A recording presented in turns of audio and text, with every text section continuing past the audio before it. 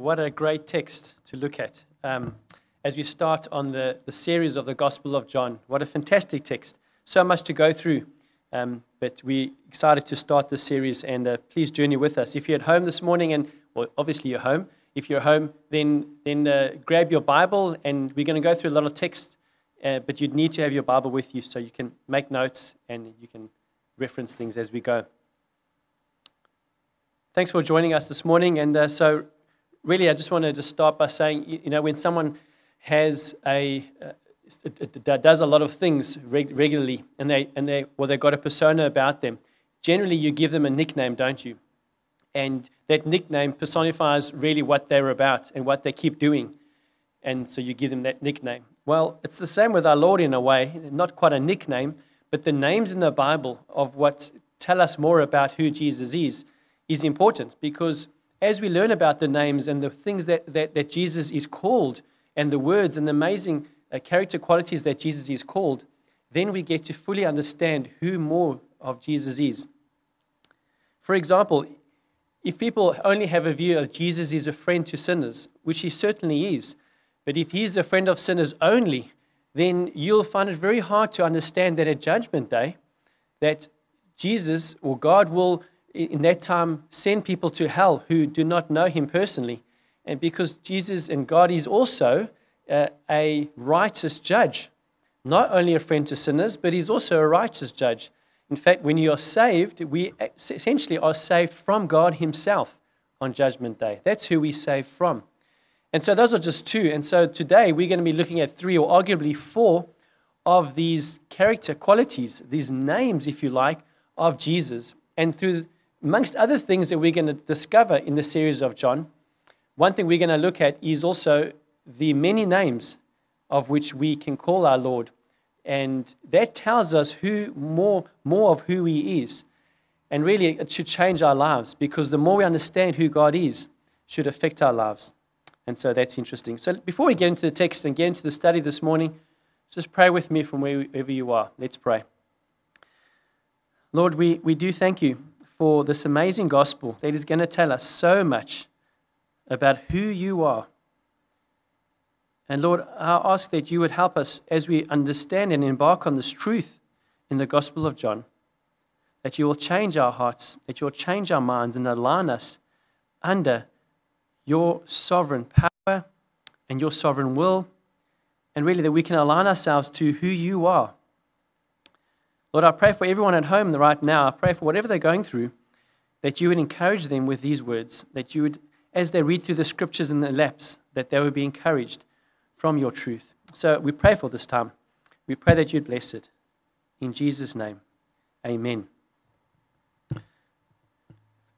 So just to start off, just an example is because we're going to be getting through a lot of the texts, we're going to be going through a lot of the original texts, 3 Greek words and a Hebrew word, and you might ask me why. Why do we do that? Well, if I explain to you this pulpit, if you can see this pulpit, I might say to you that this is a very cool pulpit. And you might have at least an inclination of what I'm saying. What I'm saying in today's language is this is a very nice pulpit. It's very practical. Maybe it's got modern colors. Okay, this one doesn't, but maybe it does. Or maybe it's got some good functions, like a table at the back here. And so when I say it's a cool pulpit, you understand exactly what I mean by saying it's a cool pulpit. Well, if I had to write this down on a piece of paper that the pulpit was cool and put it in the ground and buried it, and 500 years later, if the world hadn't been ended by then, they dig up this piece of paper and they see this thing that says it's a cool pulpit. They might then conclude, well, hang on, maybe the pulpit was made out of ice. Or maybe it was very cold during those times in the 2021s. It was very cold. It must have been cold. Why weren't they wearing jackets? And so they have no idea. So part of going back to the original text is to understand in that time what the words meant so that we can understand it in 2021. And that's the reason why we go back to the original text. So let's do so and open in your Bibles if you haven't already. And thanks to Steve who read that text. It's a long text and we'll get stuck into it. So in the beginning was the Word. It says in the beginning. It starts off with if in the beginning. And it's important that we just go to the right slide there. It's not going. Let's have a look. There we go. Thanks, guys. In the beginning. So in the beginning was the Word, and the Word was with God.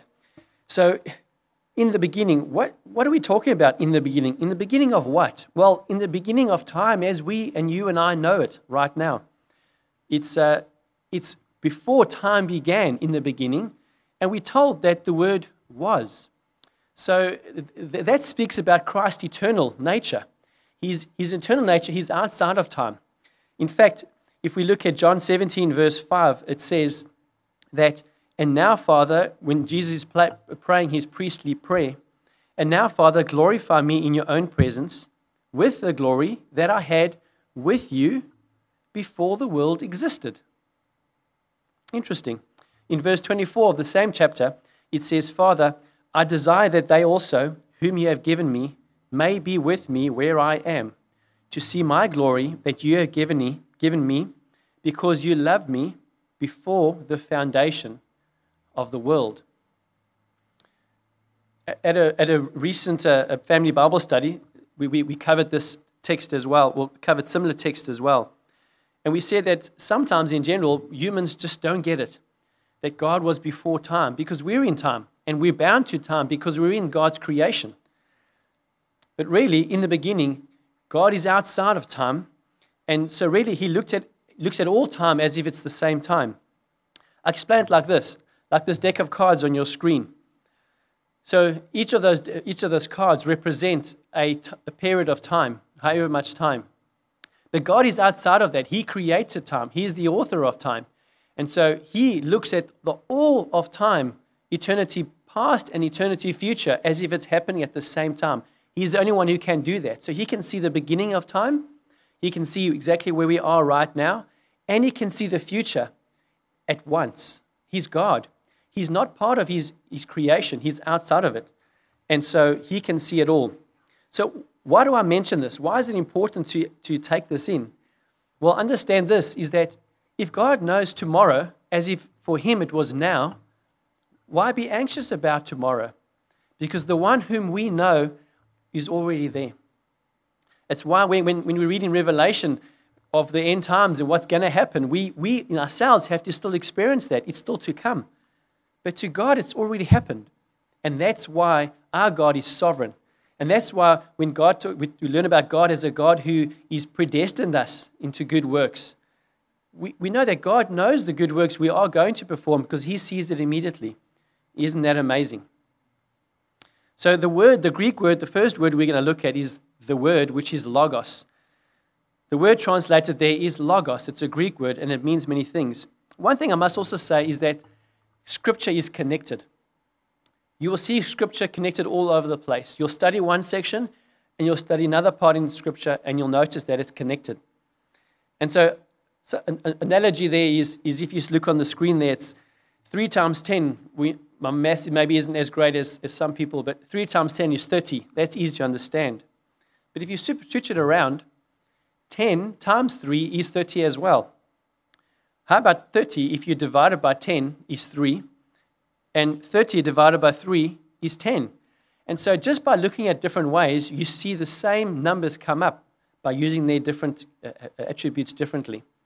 Well, in the same way, Scripture is connected. Remember that as we go through this morning's study, because it'll come up again and again. But the word logos is important. Now, to explain the logos in a very quick way, what I'd like to do is show you in 1 Timothy. In 1 Timothy chapter 6, in verse 14, it says, to keep the commandment unstained and free from reproach until the appearing of our Lord Jesus Christ. So the Lord Jesus Christ is the topic, is the person in this text. And listen to what it says in verse 15 of 1 Timothy, verse 14 and 15. It says, which he will display at the proper time, he who is blessed and only sovereign, the King of kings and the Lord of lords. So talking about Jesus Christ, in Timothy, it's written that the Jesus Christ, is the King of kings and the Lord of lords. Remember, I said Scripture is connected. If you look at Revelation, if you turn in your Bibles to Revelation chapter 19, Revelation chapter 19 from verse 13 says, "He is clothed in a robe dipped in blood, and the name by which, and the name by which is called, each is called the Word of God." There's that word again, logos, the Word of God. So who is he talking about in verse 14? "And the armies of heaven, arrayed in fine linen, white and pure, were following him on white horses. From his mouth came a sharp sword with which to strike down the nations, and he will rule with them a rod of iron. He will tread the winepress of the fury of the wrath of God, the Almighty. On his robe and on his thigh he has a name written, King of Kings and Lord of Lords." So really what it is we have logos there, and we have in Timothy saying that Jesus is the Lord of Lords and the King of Kings. In Revelation, we have the Word of God, who is the King of Kings and the Lord of Lords. And so they're connected. So the person we're speaking about in verse 1 of chapter 1 of the Gospel of John is the King of Kings and the Lord of Lords, is Jesus Christ, is Logos. That's who we speak of. In fact, in the Hebrew, in the Old Testament, there's a Hebrew word called davar, and that's the equivalent in the Old Testament of the word logos, davar, and it's used 394 times in the Old Testament. And it used to refer about communication that comes from God. When I speak to you, it's almost as if I'm giving you logos, I'm speaking to you, and at least in the sense of the biblical sense, that's the case. In Psalm 33, verse 6, it says, "By the word of the Lord, the heavens were made, and by the breath of his mouth, all their host." So here it says that by the word, by davar, the same word, which is the same word likened to logos in the New Testament, God spoke the world into existence. Interesting. And back in our text in John 1 verse 3, of course, that says the same, that the world was made through him. But logos or davar also has another meaning. In Jeremiah 32 verse 8, it says, "Then Hanamel, my cousin, came to me in the court of the God in accordance with the word of the Lord and said to me, Buy my field that is in Anathoth in the land of Benjamin, for the right of possession and redemption is yours. Buy it for yourself." Then I knew that this was the word of the Lord. So, in the New Testament, we see the King of Kings, the Lord of Lords, is Logos. We see that it is Jesus. We see that it is God. In the Old Testament, we see that it's an act of speaking by which the creation was made, by which the world came into being, by God speaking, Logos. And then here we see in Jeremiah, it's how God was giving instruction to the people. So we have many things already just in the first word of Logos. We understand that it's the person of Christ, the Lord of Lords, the King of Kings, it's the instruction. And also the last thing is that it reveals his mind to the world. God's mind. It reveals God's mind to the world. In Matthew 11, verse 27, it says, in the latter part of verse 27, "No one knows the Son except the Father, and no one knows the Father except the Son, and anyone to whom the Son chooses to reveal to him." How do you know God? If you know God today, how did you know God? Because of one thing happened. Because Jesus chose to reveal his Father to you. Isn't that an amazing miracle? You know God today because Jesus revealed God the Father to you. And that's the only reason why you know him.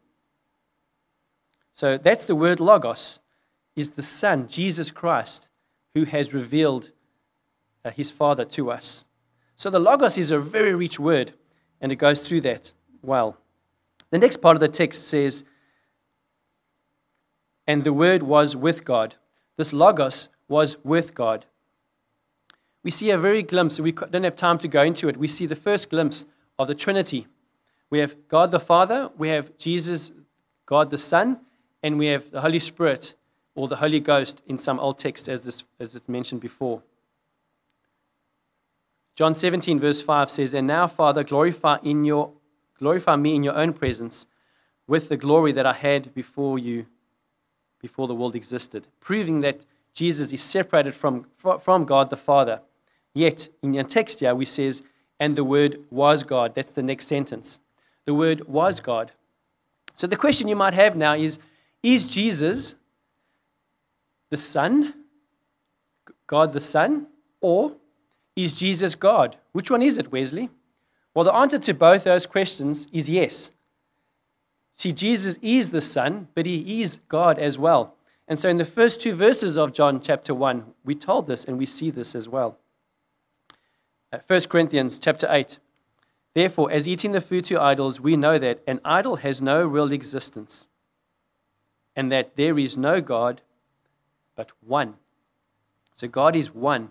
He's one in the Father, He's one in the Son, and He's one in the Holy Spirit. But perhaps more about that in another study of the Holy Spirit, God the Father, and the Son in the Trinity.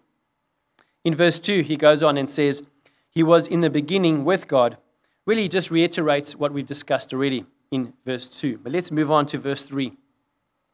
Verse 3 says, "All things were made through him, and without him was not anything made that was made." So again, just reiterating that apart from Jesus Christ, apart from Logos, nothing was made. And we told in verse 4, that in him was life, and the life was the light of man. The light shines in the darkness, and the darkness has not overcome it. So, what is the origin of life? You may have people ask, or evolutionists might have these programs on TV you may have seen.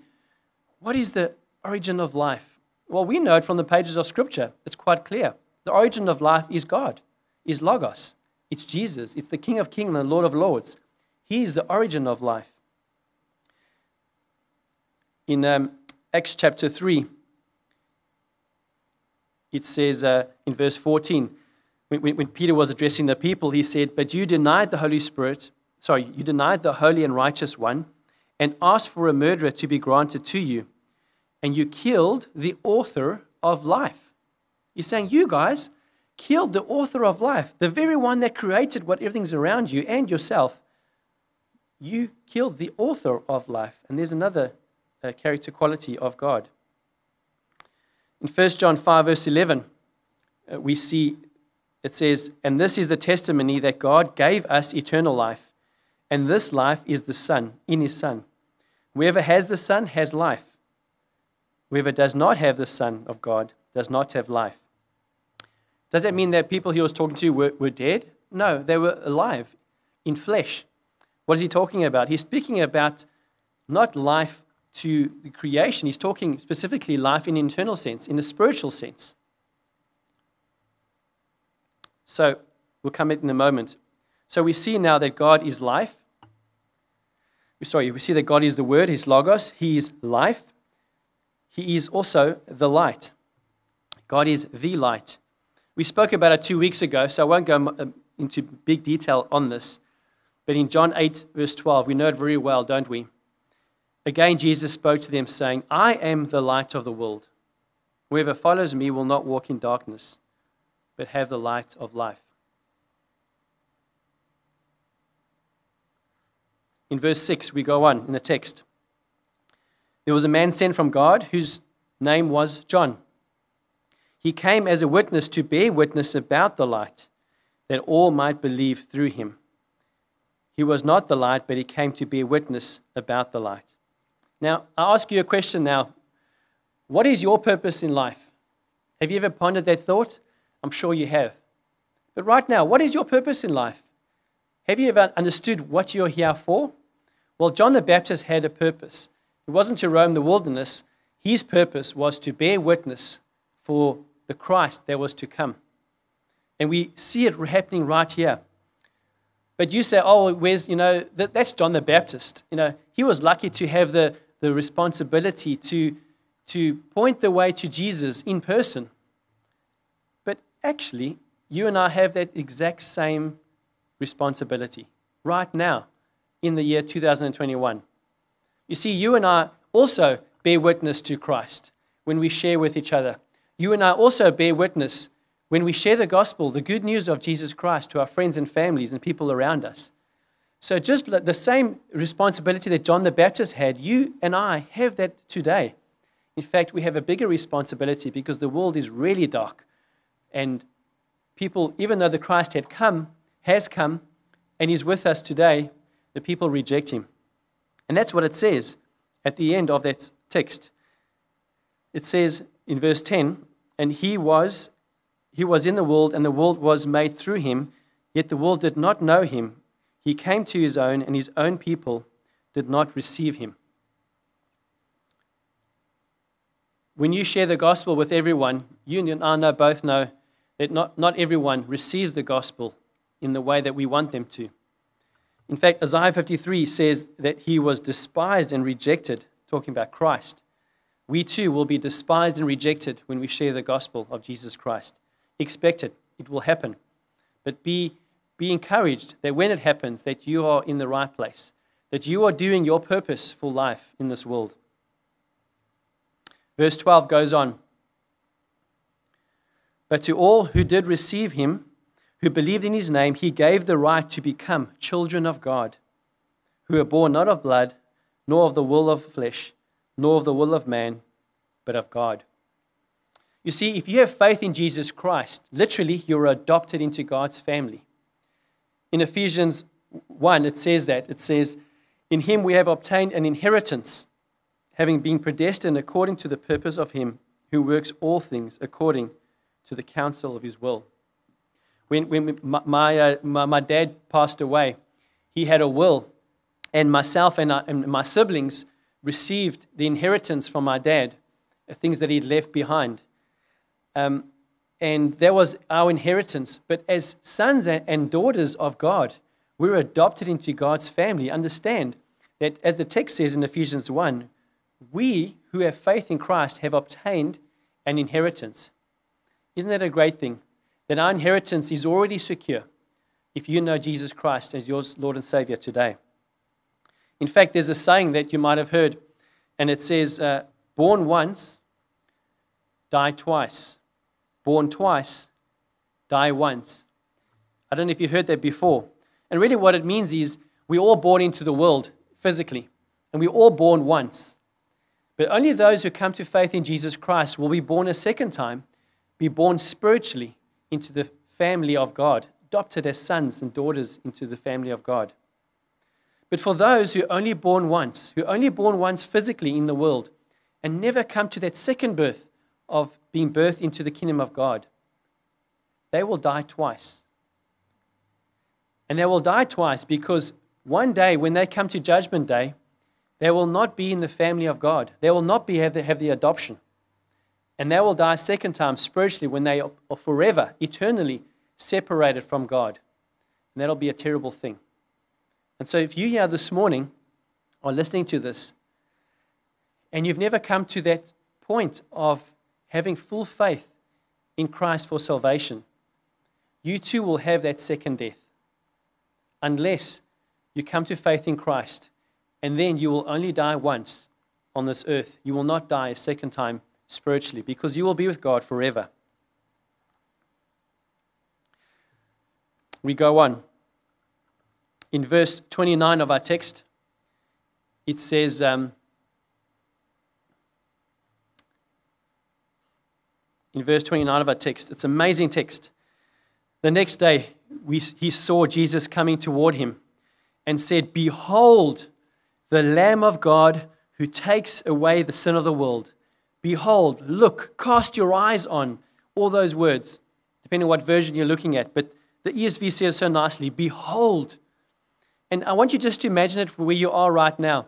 If you want, close your eyes and just picture it. You have John the Baptist, and there's people all around him, hundreds of people around him, being baptized not a baptism after salvation, but baptizing in repentance of sin, as John was doing. And the people on the banks of the water where he was baptizing, people talking, kids running around, dust in the air, water, maybe people clapping, and just try and imagine that for yourself. And then he stops. And he doesn't just look himself. You can imagine him saying to everyone, look, have a look, behold. And everyone looks. And the attention is drawn to the one person who's coming. And he sees Jesus coming. And he says, behold, the Lamb of God who takes away the sin of the world. All he was living for was that moment. That was the pinnacle of his life. It was of John the Baptist. It is what he was there for. The purpose was to point to Jesus Christ. And you can imagine everyone stopping and looking and going, this is the Savior. And talking to Jews around him, they would have known exactly what he meant when he said, behold, the Lamb of God. We'll speak about that in a moment. Why the Lamb of God? Why was that so important to the Jews? Well, if you look in Exodus 29, verse 38, it says, now this is what you shall offer on the altar. 2 lambs a year, year old, day by day, regularly. As you know, they had to do in the morning, they had to slay a lamb, and in the evening. And the lamb had to be without blemish, as you know. Had to be without blemish, a perfect lamb as such. Yeah, Jesus was coming, a perfect lamb, without blemish. And John the Baptist says, behold, the Lamb of God. In Revelation chapter 5, if you turn there with me, beautiful text.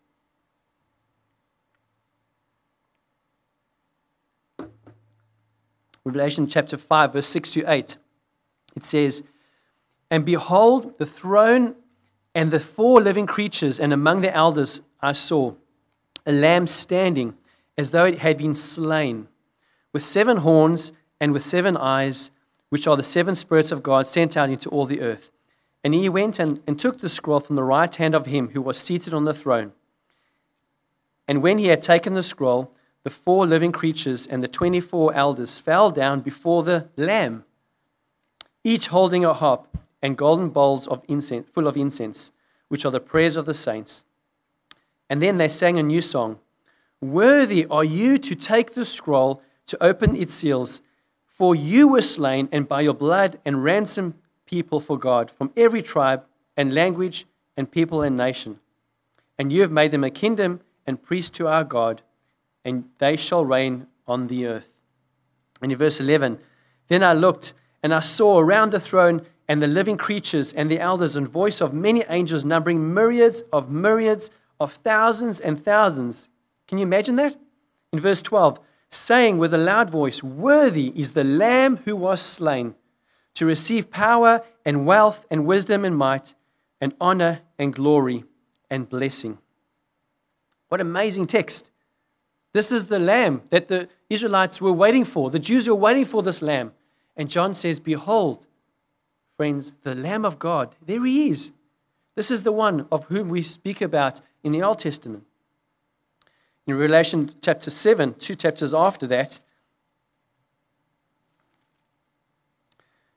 from verse 9, talks again about the multitude and from every nation. And in verse 10, and crying out with a loud voice, salvation belongs to our God who sits on the throne and to the Lamb.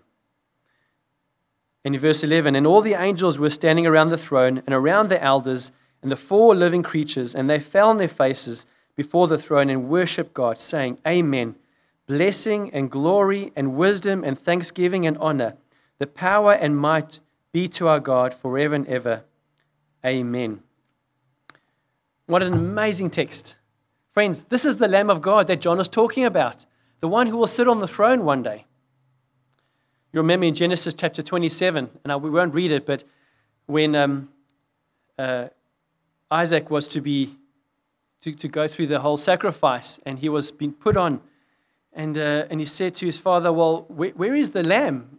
And is about to kill his son, and then there was a ram, wasn't there? And the ram was a replacement. So all I want to say is that God always provides the lamb. He is the lamb. And again this morning, if you don't know God, you can come to faith in Him if God draws you, and you can know the Lamb of God. What's important that it says is that not only is the Lamb of God, but He takes away. And this is another word we want to look at. The Hebrew word, the Greek word, cha-aron. Cha-aron. It's a beautiful word. And why it's beautiful is that it's a verb, first of all. It's in the present tense, but it's an active participle. You go, what does that mean, Wesley? Well, let me explain. It means that it means to raise up, to lift up, to take away and remove. But because it's in the present tense and because it's an active participle, it means that it is ongoing. Now, there's two things that this tells us. Firstly, it tells us that Jesus is constantly in the process of taking away the sins of the world. It could be people today coming to faith in Christ today, and God is continually meeting their needs by taking away their sins. But the second thing is that many people battle with this topic, and they say, well, if I came to Christ some years ago and I look at my life and I'm still battling with sin, do I have to be born again and again and again? No, you only get born once. So how does that work? Remember, it's a verb, it's present, and it's an active participle. The Lamb of God who takes away, it doesn't say who took away, it says who takes away the sin of the world. So if you are ongoing battling with sin regularly, but you're defeating sin on a regular basis, but even though there's more sin coming into your life, but you're working through it as it comes, Jesus is saying, I've paid for your sin, past, present, and future. I'm taking it away. When Jesus died on the cross, He died for all our sins, for those who have come to know Him, past, present, and future. Yes, we need to seek God, forgiveness for God. Yes, you need to repent when you sin. We have to do that. That's important. But in terms of salvation, it's paid once and once for all. Hebrews 10 says in verse 10, and by that we have been sanctified through the offering of the body of Jesus Christ, once for all. In verse 11 of Hebrews, in verse 12, it says, But when Christ had offered for all time a single sacrifice for sins, He sat down at the right hand of God. And so, if you're battling with sin, you need to go to God and you need to ask God to give you the strength. Read the scriptures, ask people to pray with you, but go to God in repentance. But understand this, that if those ongoing sins are already paid for in terms of salvation, when you stand before God one day, He's going to say, it's paid. Jesus Christ has paid for your sin. What an amazing grace that God has given us.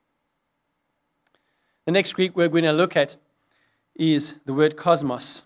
It's where He says, takes away the sin of the world. Cosmos refers to many things, but the one thing it refers to is the whole world, the place where we live, the aura, the presence of where we live and have our life in the earth. So the question is then, so does this mean that Jesus dies for everyone? Everyone? Well, the answer is no. It can't be. Because in Matthew 7, in Matthew 7, verse 13, it says, if it was the whole world, then it would contradict basically. It says, enter by the narrow gate, for the gate is wide and easy, and the way is easy that leads to destruction. And those who enter it are many. So it's clear that not everyone is saved. It's very sad that you hear in funerals very often that you come across and whether the person did know Christ or not, they say, well, he's in a better place right now. He's in heaven. And many times people will say, oh, I want to go back, I can't wait to be with my spouse or my father or my mother in heaven. Now, I don't want to make a mockery of those people who have gone before. And I don't want to, someone has experienced a death in the family recently, I don't want to cause any pain or any hurt by this comment. But understand this, that unless you have come to faith in Jesus Christ, you will not be in heaven. And when it says, takes away the sin of the world, he means those who will come to faith in Jesus Christ. What he means is those who will come to know him. And there's no one who cannot come to faith in Jesus Christ if they come to him in faith. In verse 34, it says, and I've seen and have borne witness that this is the Son of God. John says, I've seen with my eyes, I've lived with him, I've experienced him, and friends, this is the Son of God. This is he. So, this morning, we've seen that Jesus is the Word, he's the Logos. We've seen that Jesus is the life, the author of life, the author of creation of all things. He is eternal, and he knows all things, past, present, and future, as if it happens now. He is the Lamb of God who takes away the sin of the world and all those who have faith in him. As a result, you and I can be adopted into God's family as brothers and sisters in Christ, being sons and daughters of God the Father. And all this by God's grace. So where does this leave you this morning? If you're a believer this morning, I want to ask you to understand and to really meditate on the fact that God is the awesome creator of the world. He is the Logos. He is the God. He is with God. He is the life. He is the light. And he is the Lamb who takes away the sin of the world. Understand that you have no hope apart from Christ. And you need to live in his life centrally every day. And again, I ask you that if you're not in Christ this morning, that you too can come to know him. And as we embark on this journey of the Gospel of John, you're going to see more about what Jesus had done, the miracles he did, and how he came as the Lamb of God to be sacrificed so that you and I can know him personally. What an amazing privilege to know the God, the Father, and the Creator of the world. Let's pray. Lord God, we stand in awe of who you are as a person. We stand in awe of what you've done. The author of life, the creator of the world, the God of all, and the King of kings, and the Lord of lords. Yet you stooped down and came to earth to be fully God and fully man at the same time, to choose to die on the cross for a once-off sacrifice as the lamb that was slain. And Lord, you didn't have to do that, but you chose to give us a chance. And Lord, we pray for those this morning as listening in. I prayed, Lord, that you would make this truth and these truths so much clearer. Help us to change our lives and to align ourselves under it, and to understand that you are the author of creation and the King of kings and the Lord of lords. Make this real in our lives, we pray. In Jesus' name, amen. Thank you.